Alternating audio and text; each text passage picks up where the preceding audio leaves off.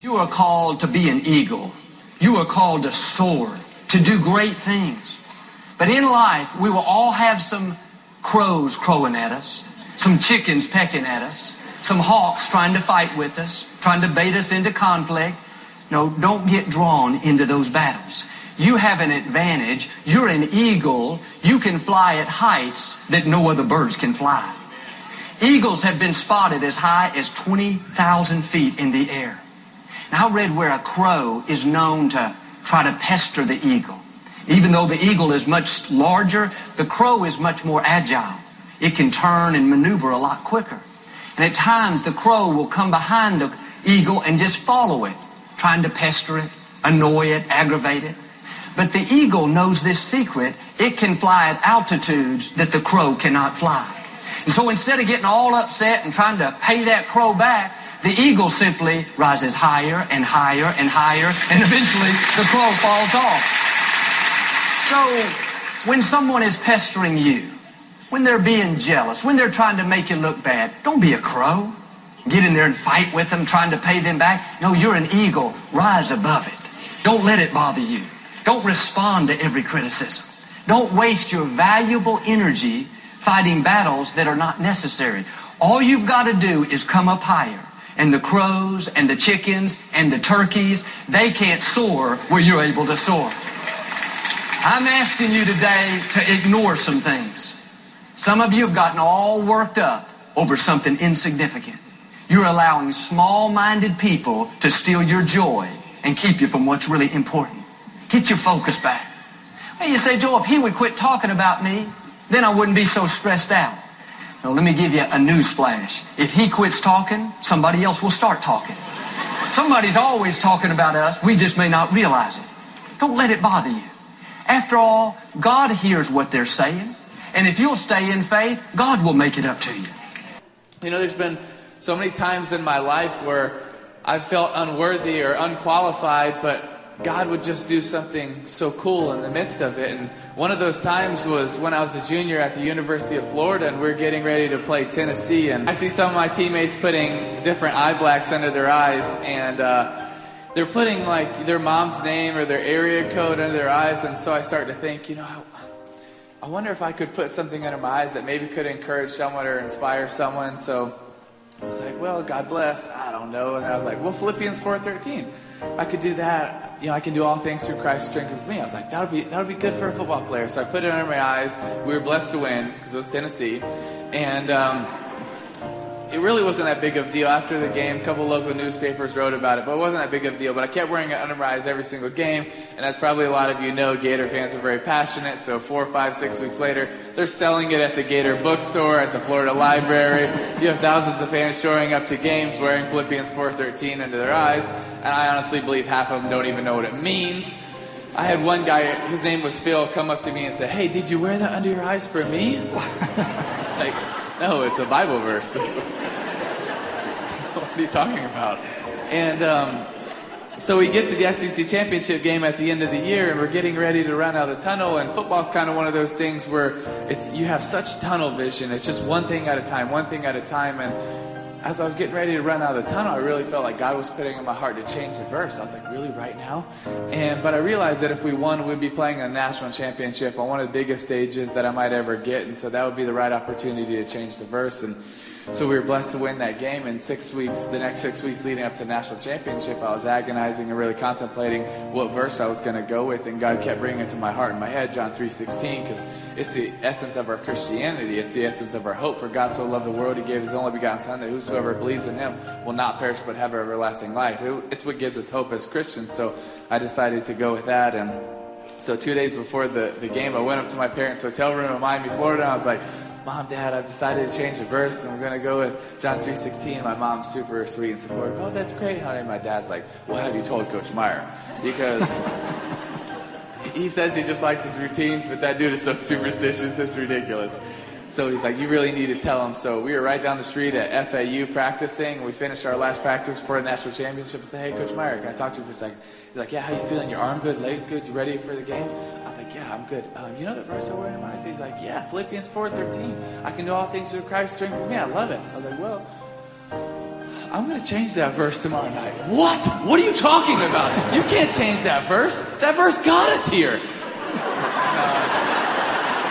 It didn't get us here. So after a couple minutes of explaining it to him, he totally was supportive and understood. And honestly, after that, I didn't even really think about it. I just went out there and tried to win the championship game. We were blessed to win, and 2 days later I was at Ballyhoo Restaurant in Gainesville, Florida with me, my mom, my dad, my aunt, and Coach Meyer. And Coach Meyer gets a call, and he's like, all right, bye. And I was like, who was that? He said, that was Steve McLean here, is our PR guy at Florida. I said, what do you have to say? He said, did you know that during that game 94 million people Googled John 3:16? And honestly, my first thought was, how the heck do 94 million people not know John 3:16? Hashtag Sunday school. It's like the first thing you hear, you know? But I was just sitting in Ballyhoo Restaurant, just so humbled at how big the God is that we serve and how he wants to do amazing things in us and through us. And when we just step out and show a little faith or a little courage, or we just decide, hey, it's okay to be a little bit different than everybody else, what God can do in our lives. And that game just happened to be in 2009, January 8th. Well, exactly 3 years later, January 8th, 2012, we just happened to be playing the Pittsburgh Steelers.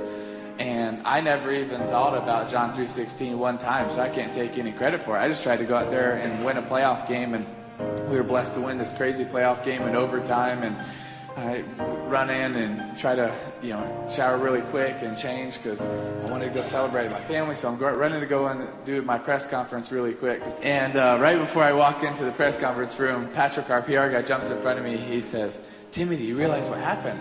I was like, yeah, we just beat the Steelers. We're going to play the Patriots. Like, let me do this. He's like, no, do you realize what happened?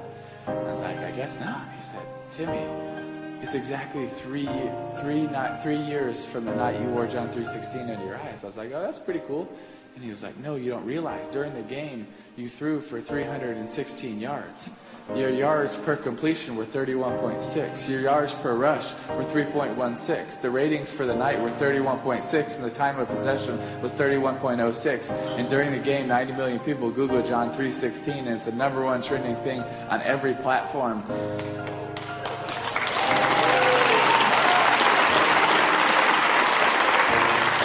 I was just standing there in that hallway getting ready to do this press conference thinking that night was about a football game. And it really wasn't, because the God that we serve is such a big God. And standing in that hallway, I knew that it was something so much more. Because the God that we serve is a God of miracles, as we're going to hear today. And it's a God that does pretty amazing things in us and through us. And I think we just have to be willing to step out and say, here you go, God, I'm going to give you my fish and my loaves of bread, and watch what he does with it. But the God we serve can be pretty awesome, amazing. Number one, put God first. Put God first in everything you do. Everything that you think you see in me, everything that I've accomplished, everything that you think I have, and I have a few things, everything that I have is by the grace of God. Understand that. It's a gift. 40 years ago, March 27th, 1975, it was 40 years ago, just this past March, I was flunking out of college. I had a 1.7 grade point average. I hope none of you can relate. I had a 1.7 grade point average. I was sitting in my mother's beauty shop. They still call it beauty shop now? What they call it now? Yeah, I was sitting in the beauty parlor. I was sitting in my mother's beauty parlor, and I'm looking in the mirror, and I see behind me this woman under the dryer. And every time she looked up, every time I looked up, she was looking at me, just looking me in the eye. And I didn't know who she was, and I said, she said, somebody give me a pen, give me a pencil, I have a prophecy. March 27, 1975, she said, boy, you are going to travel the world and speak to millions of people. Now, mind you, I was flunked out of college. I'm thinking about joining the army. I didn't know what I was going to do, and she's telling me I'm going to travel the world and speak to millions of people. Well, I have traveled the world, and I have spoke to millions of people. But that's not the most important thing, the success that I had. The most important thing is that what she taught me and what she told me that day has stayed with me since. I've been protected. I've been directed. I've been corrected. I've kept God in my life and it's kept me humble. I didn't always stick with him, but he always stuck with me. So stick with him in everything you do. If you think you want to do what you think I've done, then do what I've done and stick with God. Number 2, fail big. That's right. Fail big. Today's the beginning of the rest of your life, and it can be very frightening. It's a new world out there. It's a mean world out there, and you only live once. So do what you feel passionate about. Take chances professionally. Don't be afraid to fail. There's an old IQ test, was 9 dots, and you had to draw 5 lines with a pencil within these 9 dots without lifting the pencil. The only way to do it was to go outside the box. So don't be afraid to go outside the box. Don't be afraid to think outside the box. Don't be afraid to fail big, to dream big. But remember, dreams without goals are just dreams, and they ultimately fuel disappointment. So have dreams, but have goals. Life goals, yearly goals, monthly goals, daily goals. I try to give myself a goal every day. Sometimes it's just to not curse somebody out. Simple goals, but have goals. And understand that to achieve these goals, you must apply discipline and consistency. In order to achieve your goals, you must apply discipline, which you've already done, and consistency every day, not just on Tuesday and miss a few days. You have to work at it every day. You have to plan every day. You've heard the saying, we don't plan to fail, we fail to plan. Hard work works. Working really hard is what successful people do. And in this text, tweet, twerk world that you've grown up in, remember, just because you're doing a lot more doesn't mean you're getting a lot more done. Remember that. Just because you're doing a lot more doesn't mean you're getting a lot more done. Don't confuse movement with progress. My mother told me, she said, yeah, because you can run in place all the time and never get anywhere. So continue to strive, continue to have goals, continue to progress. Number 3, you'll never see a U-Haul behind a hearse. I'll say it again.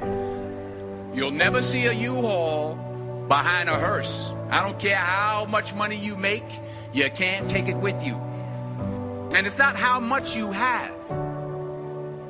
It's what you do with what you have. We all have different talents. Some of you will be doctors, some lawyers, some scientists, some educators, some nurses, some teachers. Yeah, okay. Some preachers. The most selfish thing you can do in this world is help someone else. Why is it selfish? Because the gratification, the goodness that comes to you, the good feeling that I get from helping others, nothing's better than that. Not jewelry, not big house I have, not the cars, but it's the joy. That's where the joy is, in helping others. That's where the success is. Finally, I pray that you put your slippers way under the bed tonight, so that when you wake up in the morning, you have to get on your knees to reach them. And while you're down there, say thank you for grace. Thank you for mercy. Thank you for understanding. Thank you for wisdom. Thank you for parents. Thank you for love. Thank you for kindness. Thank you for humility. Thank you for peace. Thank you for prosperity. Say thank you in advance for what's already yours. That's how I live my life. That's why I am. One of the reasons why I am today. Say thank you in advance for what is already yours. True desire in the heart for anything good is God's proof to you sent beforehand to indicate that it's yours already. I'll say it again. True desire in the heart, that itch that you have, whatever it is you want to do, that thing that you want to do to help others and to grow and to make money, that desire, that itch, that's God's proof to you, sent beforehand already to indicate that it's yours. And anything you want good, you can have. So claim it. Work hard to get it. When you get it, reach back. Pull someone else up. Each one, teach one. Don't just aspire to make a living. Aspire to make a difference. I came from a third-generation welfare recipient family. My family had never made a mark, and I've searched back 500 years. I had 4 fathers and 2 mothers. Most of my relatives had free board and lodgings with King George VI. That meant they were in jail. I've never gone through formal schooling. I've never had the disadvantage of going to university. At 26 years of age, I was an illiterate bricklayer and stonemason. I had great problems in articulation, great problems in comprehension. I went to school as a normal child goes to school, but I went very late. I was much older than the other children. I had come out of hospital after suffering the debilitating disease called diphtheria, and I was skinny and weak. And they tried to do some educational assessment on me.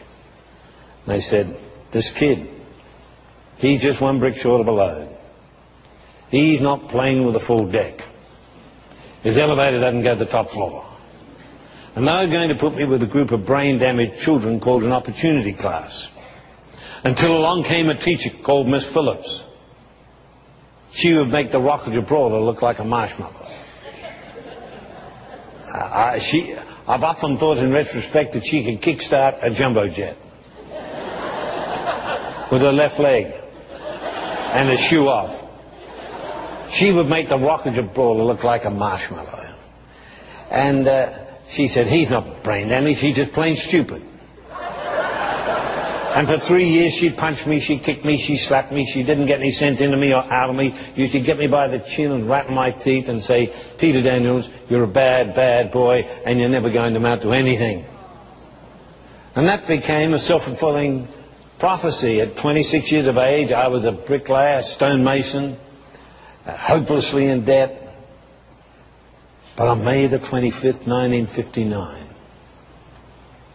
I went along to a Billy Graham crusade in Adelaide, South Australia, where we live.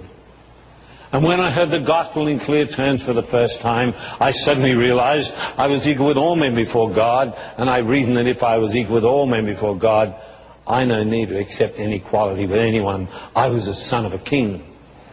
And I wish you could know the difference that makes.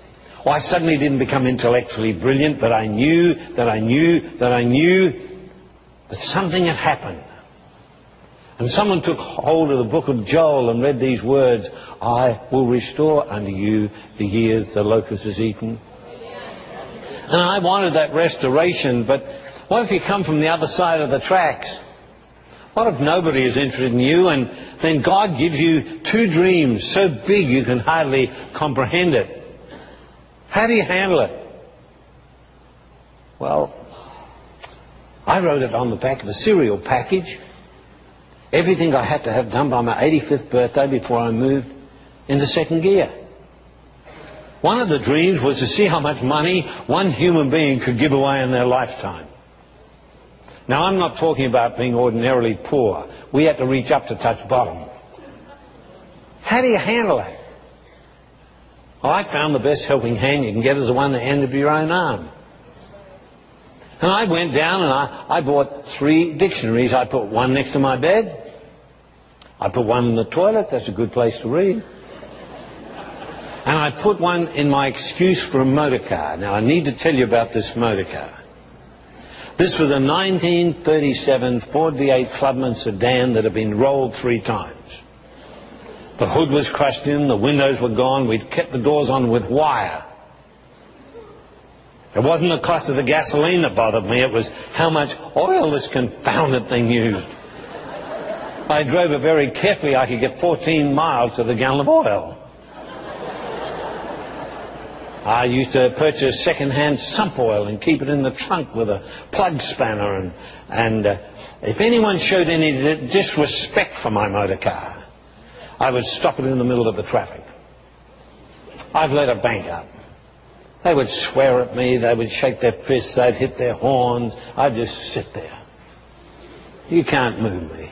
When it was all backed up, I'd put my foot on the clutch and slap it on the accelerator, and I would baptize them in oil.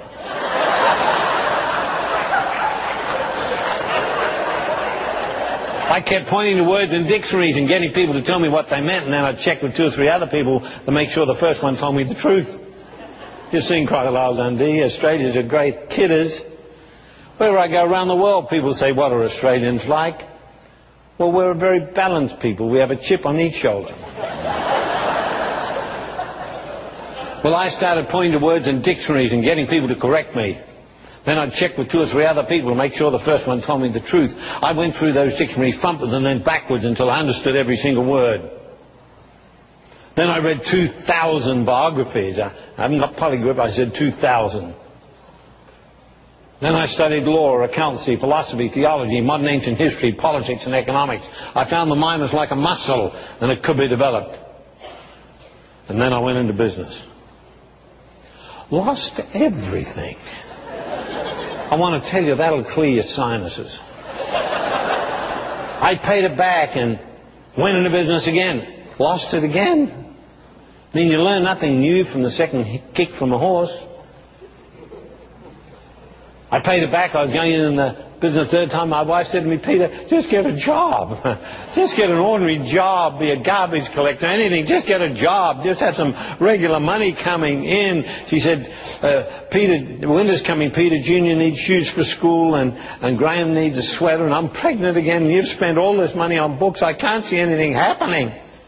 You take 3 steps forward and 4 steps backwards.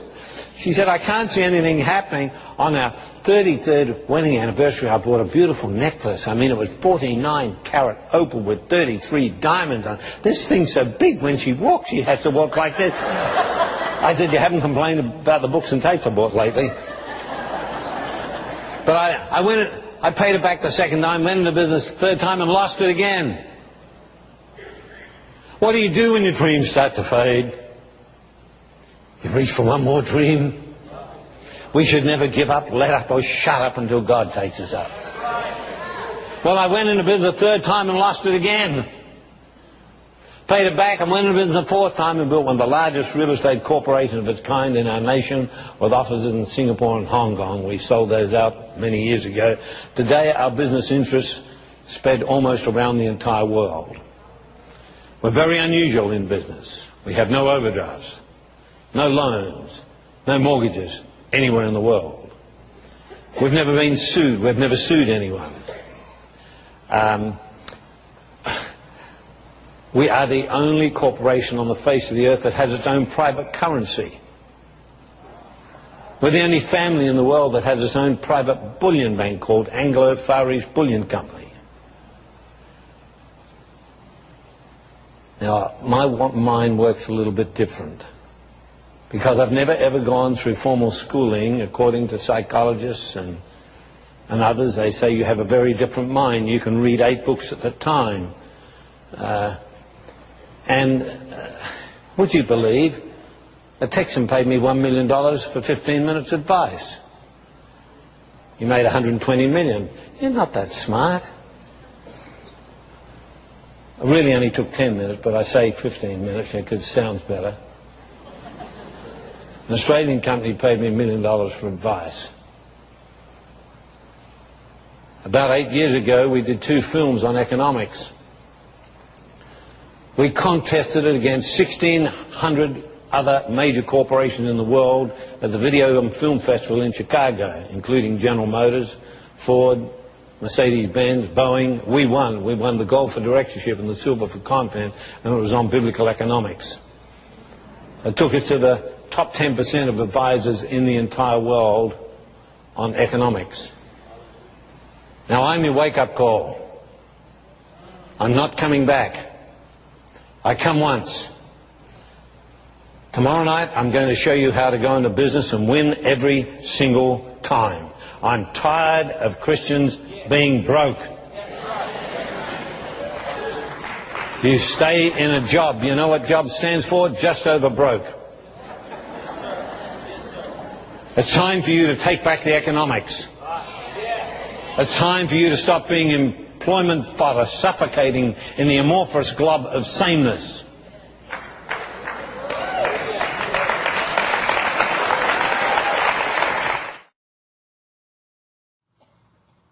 He answered him saying, fear not.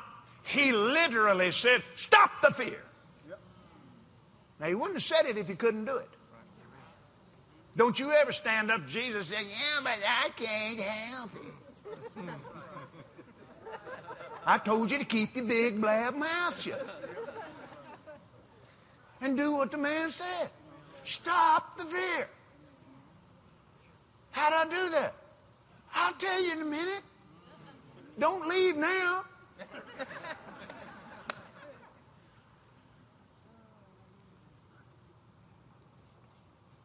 Stop the fear. Believe only. Don't contaminate your faith. And what you said to me back there at that boat, don't contaminate your faith, what you're believing, with fear. Fear tolerated is faith contaminated. Don't do it. Shut up. Fear not. Believe only. And, look at it. She shall be made whole.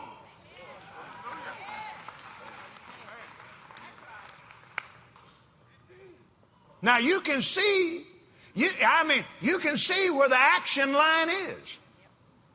You stop the fear and she shall be made whole. You don't, she won't. That's right.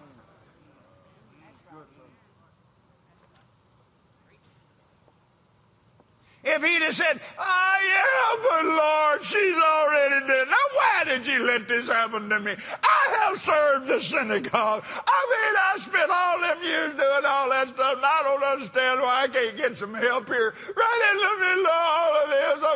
Oh, God, oh, woe is me.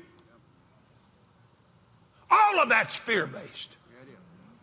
And in reality, when you take that kind of reaction and you strip the religion and the self-pity and all that off of it and look at it for what it really is, you really actually judged God. You should have done this and you didn't. You let this happen to me. You let the devil do this to me. That may be the answer to the question, how dumb can you get? Now, I don't care what you're in. If you've been doing that, you repent right now. Don't you even let this message go 5 more seconds. You repent right now. That is a sin. You have no business judging anybody, much less God. He's given you everything He's got. Let me tell you something. He didn't let it happen to you. You let it happen to you. The devil doesn't have any authority over you that you didn't give him. He's been stripped of everything he had. And you have the name, you have the word, you have the full armor, you've got the Holy Ghost, you've got the power of the Spirit, you've got a whole book full of powerful words of the living God, and the right and the authority to speak them.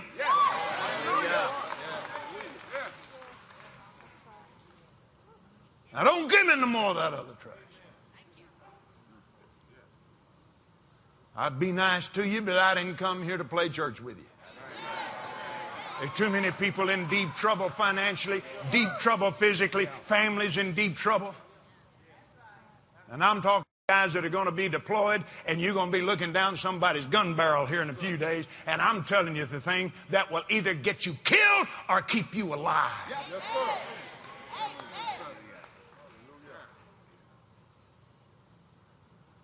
I'm telling you, when that 91st Psalm gets buried down deep in your guts, when it is in there so strong that somebody just look at you, I dwell in the secret place of the Most High God. 1,000 can fall at my side and 10,000 at my right hand. 11,000 can pile up around me, and it ain't gonna touch me. Yes. Oh, Brother Copeland, isn't that a little arrogant? You don't know the difference between arrogance and faith. And the reason you don't is because you hadn't seen much faith. All you've seen is religion, and that is genetically altered Bible. And you can't feed on religion. It'll choke and make a skinny, helpless little spirit out of your spirit, just like genetically altered food will make a big belly around your waist. Because it's full of trash, and it won't feed you. And you can't put pressure on it and it hold. But when you get in the word of faith, you get in the word of the blood, you get in the word of deliverance, you get in the words of Jesus, you get strong in the Lord and in the power of His might, and you get to where somebody just poke you and that 91st Psalm comes running out of you. And you just stand up there with a smile on your face and say, you boy can do whatever you're going to do. Let's get this over with. I'm going to go home and eat supper. That's right. Amen. Amen. The joy of the Lord becomes your strength. But Brother Copeland, they told me I was going to die. They know I got cancer, Brother Copeland. They told me I was going to die. Well, so am I.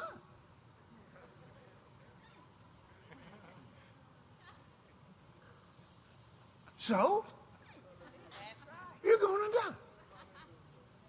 So's he. So's he. So's she.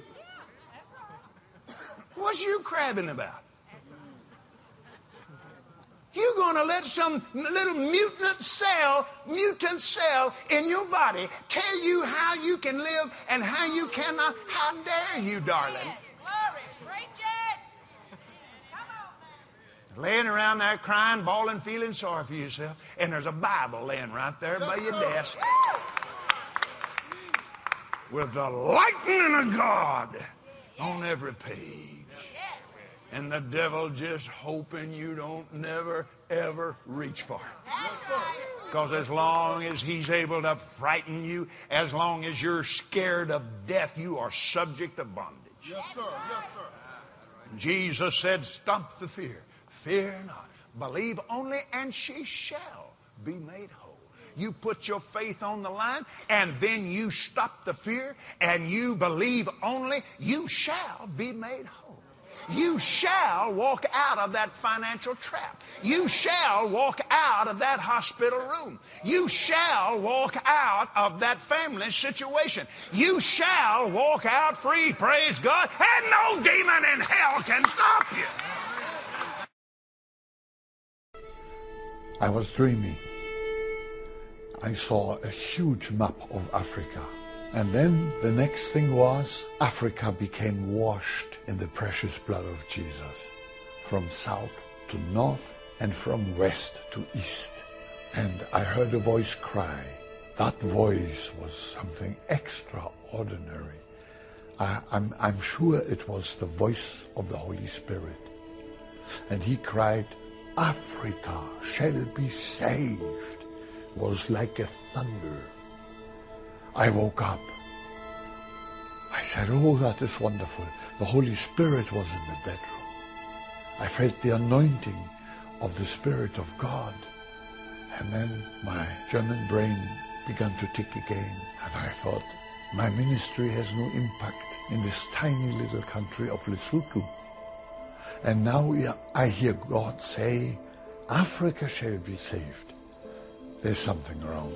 I must have eaten bad bananas last night. But I had that dream 4 consecutive nights. And after night number 4, I said to my wife, honey, I think God is trying to tell me something. The mission board of the Felberter Mission, to which I belonged, came to investigate the whole situation. And I thought they were pleased that I was doing so well. But then he took me aside and he said, you cannot go on doing this. The printing press, all my evangelistic developments, they wanted to stop. I was just to be a missionary like their other missionaries. They didn't want anyone to fry an extra sausage. You had to stick to the rules, be like everybody else. And now I was pregnant, kind of pregnant, with that vision of bringing the gospel of salvation to the whole continent of Africa.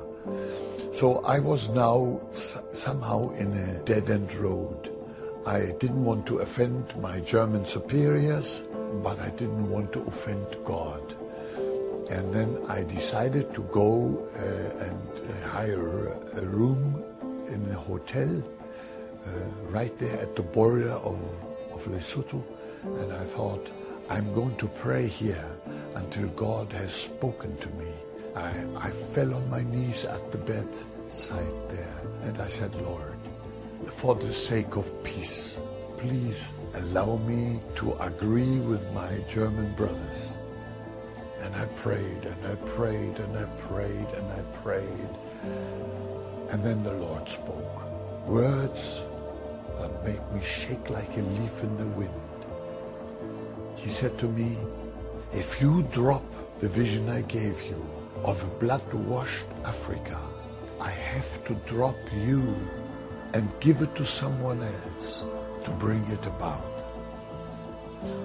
I shook. Physically, I shook like a leaf. I jumped up. I hadn't been longer than 1 hour in that hotel room. It was a very short fast. I paid my bill. I jumped into the car and I drove home.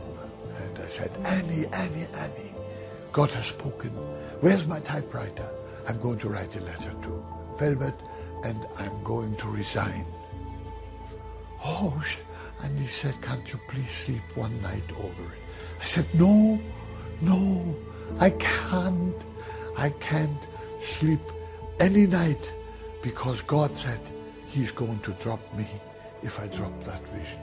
So I wrote my resignation and then peace, deep peace came into my heart and I've never looked back.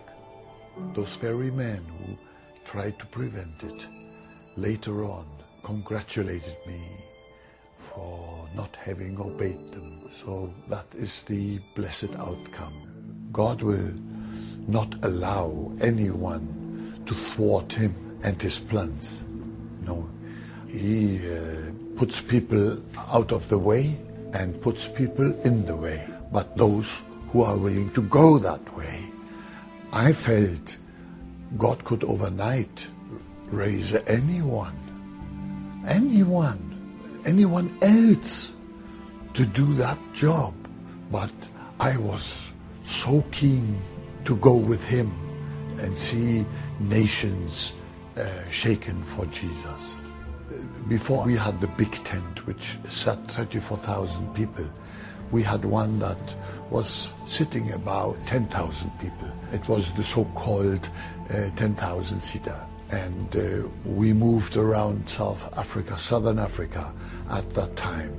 And so I came to the Transkei, and while we were in the midst of our gospel crusade there, I heard that a very famous African evangelist was just about 50 kilometers away. I knew his name, and I was thrilled that he was so close. So the next day I drove all the way to that other tent, and it was not the man there I had expected, not that great African evangelist, but one of his deputies. But we talked, and he said the big man of God in 1972 decided to drop his crusade ministry on a large scale.